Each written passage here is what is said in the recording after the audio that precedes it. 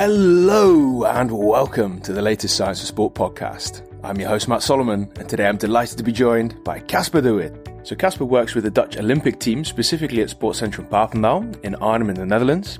And there he combines his function as a strength and conditioning coach and sports scientist to lead the judo program to make sure that they're performing at their absolute best at the peak moments. And that means that he needs to translate complex data into easy to understand reports so that both athletes and coaches buy into his programs.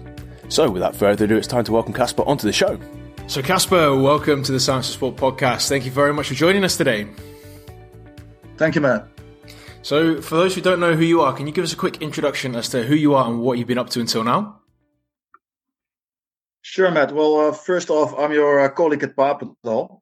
As of now, I work with the judo program at the Olympic Training Center Papendal. I'm an S&C coach there, working with the majority of the top athletes with my team, and I'm also I function as a hybrid function with my science role. I started out with sports myself, rowing predominantly. Later on, I liked physical training a lot. During my studies, I first off studied neurobiology, but during these studies, I was already big into CrossFit and strength training. So I switched subjects and I eventually did a master's in human movement science. In the Olympic system, you get to work with a lot of sports. So I worked with volleyball. I did the Olympic archery team from the Netherlands for 3 years. And ultimately, I ended up for the last 2 years in this hybrid role at the judo program at Papendal, where I get to do both science and strength training and physical conditioning, the athletes there. And what does that then entail on a day-to-day basis? Because it sounds obviously, I kind of know what you're up to, but for everyone else who's not seen that kind of hybrid role, what does that mean on a day-to-day basis for your work? Well, first off, I started out as a strength trainer, where I just provide the athletes with programs for strength conditioning to make them more robust, more strong. The usual. There was an opening for a science role.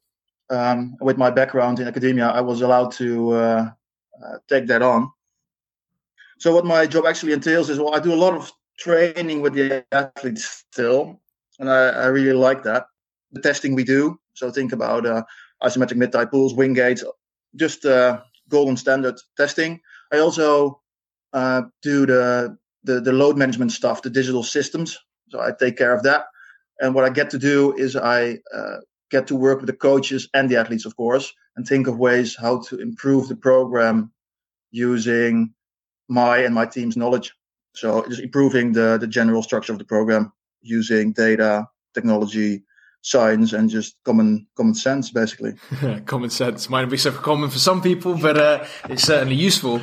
And that means that you've got a really good, solid background in the importance of data, how to use it, and how to actually make a difference with it as well. So that's what we're going to go through today a little bit. So first things first then, how important is data to the training process? Well, that's a really good question. And the answer is something people that listen to this podcast probably heard a million times over. It completely depends. So I'm going to relate this back to, for example, first judo and, for example, benchmark data, because it makes it a bit easier to answer this question. So for judo, if you look at the sport, it's a very complex skill sport. So competitive judo is, of course, fighting. It's a combat sport. And the skill is just the most important. So if you have the best skill in judo, you can compensate for any lack of physical quality you might otherwise have. Skill trumps all. So with judo being so dynamic and so complex, it's quite difficult to really pinpoint a physiological template that you should adhere to for this sport.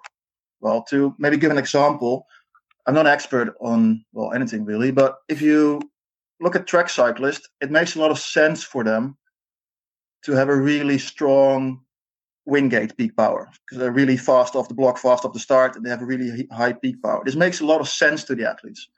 With judo, and for example, science testing, as we do, as we name it,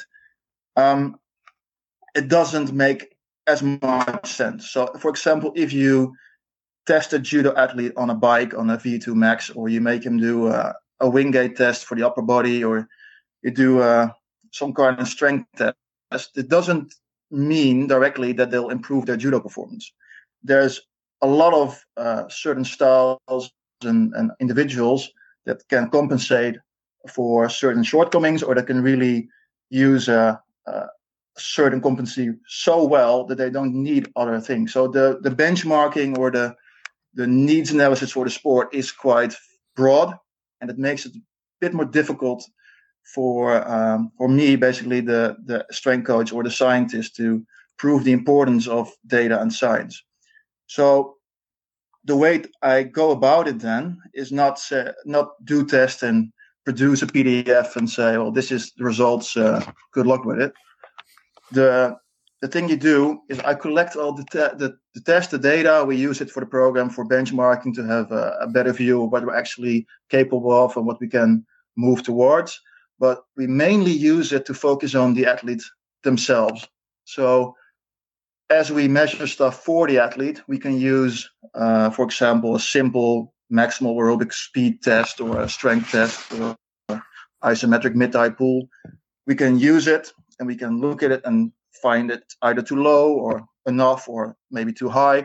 And then we can, with the team, discuss if it's worthwhile to work on this. And if you get a consensus on that is something we might try and improve for the betterment of the performance, then we use this test in the process of the athlete, and then we explain to the athlete what we're doing, and then suddenly this boring test that doesn't really mean anything, it does now mean something for this athlete in his or her story. And that's the way we use it, basically twofold. We use it just to have the data for analysis later on, and for the broad analysis for the program, and we use it for the athlete. And then when you're then translating that to the athlete, what's the importance of that data to that person? And you kind of alluded to it as well, that it might not necessarily inherently make sense to them, but how important is that data to the athlete?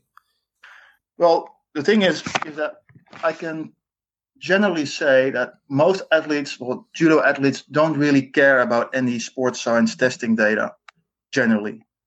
So how do we then make it that then what it does actually mean something? Well, I just said you can talk to the team and figure out what is probably a rate limiter and maybe work on that. If you then say to the athlete, well, we spoke with everyone, and we really think that working on your aerobic conditioning or lower zone efficiency might be helpful for your training status, and you'll be able to do more sparring, to do more work, recover better. Then you just, you get the athlete involved, and you improve it through training interventions, through S&C. And this way, they'll understand what you're doing, and they'll understand the training you prescribe for them. And this way, you involve the science, the testing in the process, and the data actually has meaning instead of just something we take from the athletes for our own purposes, and they don't really see anything for it. So that's then putting it into the context so the athlete might understand. Yeah. But then how do we make that make sense to them when it might not necessarily directly transfer? Because obviously, if you're saying, okay, you need to have a larger aerobic base to recover faster, that might not necessarily inherently make sense to the athlete. How do you make sure that they understand what's going on? Well, this is a good question. This is actually what your job is as an embedded scientist or sports scientist or an SSC coach. The athletes, they aren't experts in their respective fields. So, and also often the coaches aren't. So what you have to do is you have to look at this data and then speak with the team, and then look at the level the athlete's at, and then explain to them how, for example, aerobic conditioning is going to help them perform. So, for example, if you have an athlete that we suspect could do a bit of extra work on aerobic conditioning, you'll either have to do more technical sessions, but usually you go and say, well, we do more green or blue zone work on the bike or some other modality. Well, it's really boring. It doesn't really speak to the athlete. But if you then explain that by building these metabolic systems, they'll be able to they'll have a lower heart rate, and they'll be able to tolerate more intensity in the training. Also, when they recover from the training, they'll have a speedier recovery, which means they'll get to do more judo. If you do more judo and you recover from it, you'll perform better. If you translate it into the goal, what they're actually for, into performing in judo, and you're honest about it by, look, we're trying this, and we believe this is a good option for you to help you perform in your actual sport, then 9 times out of 10, you'll get a good response. And yeah, also be honest about it. It might just not work. It's not always as simple as do A and get B, obviously. But it sounds like you basically said, okay, what are your goals as an athlete? And then to try and relate this data back to the goals that they want. And that might be a 3 or 4 step process to get there. But it seems like you're able to speak their language, which is super important. And when we're then taking data, obviously, sports scientists have this innate ability to take tons of tests and all of the data in the world. But how much data is then too much data? Because you can't just endlessly keep testing people, right? Yeah, that's a really good question. Well, you really have to think about what your goal is as athlete support staff, as either being the coach or the scientist or the S&C coach. The goal is not to write programs or to do tests and to create PDFs with metrics on it. Your goal is to help the athletes win by allowing them to perform better. And if you run a lot of tests and you give back a lot of metrics to the coach, for example, which he is not well equipped to understand or implement, what you then don't want to do is really emphasize the red numbers or the below average standards. You just want to say, well, looking at your style and looking at how you do judo and how you perform and how you want to be ultimately the best in your sport, we think that these things don't matter to you, and these things are probably things we can work on.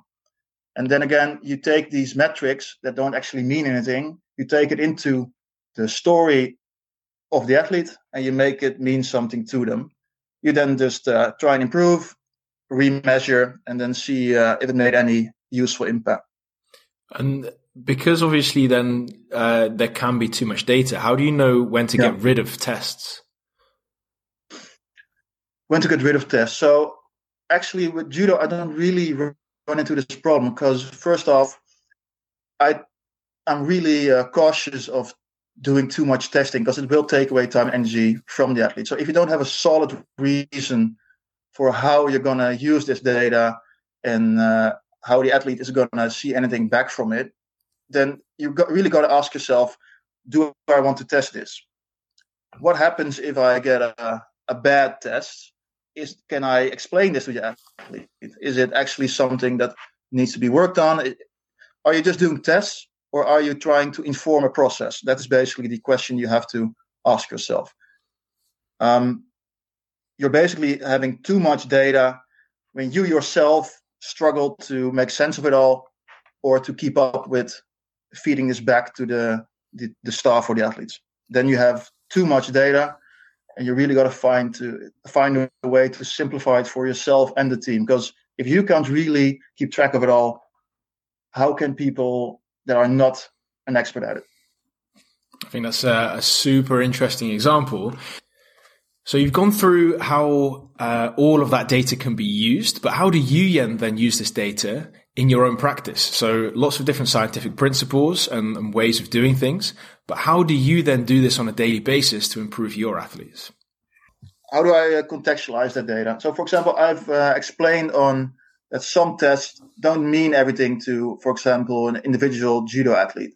So if we identified to the team that someone just needs to be stronger or more aerobically fit, we only give the data that is necessary for the athlete. Usually if you tell them we're going to improve this quality and we're going to do it by this program and good luck and let's train, that's usually enough. And then you explain what you're actually trying to do, to what purpose.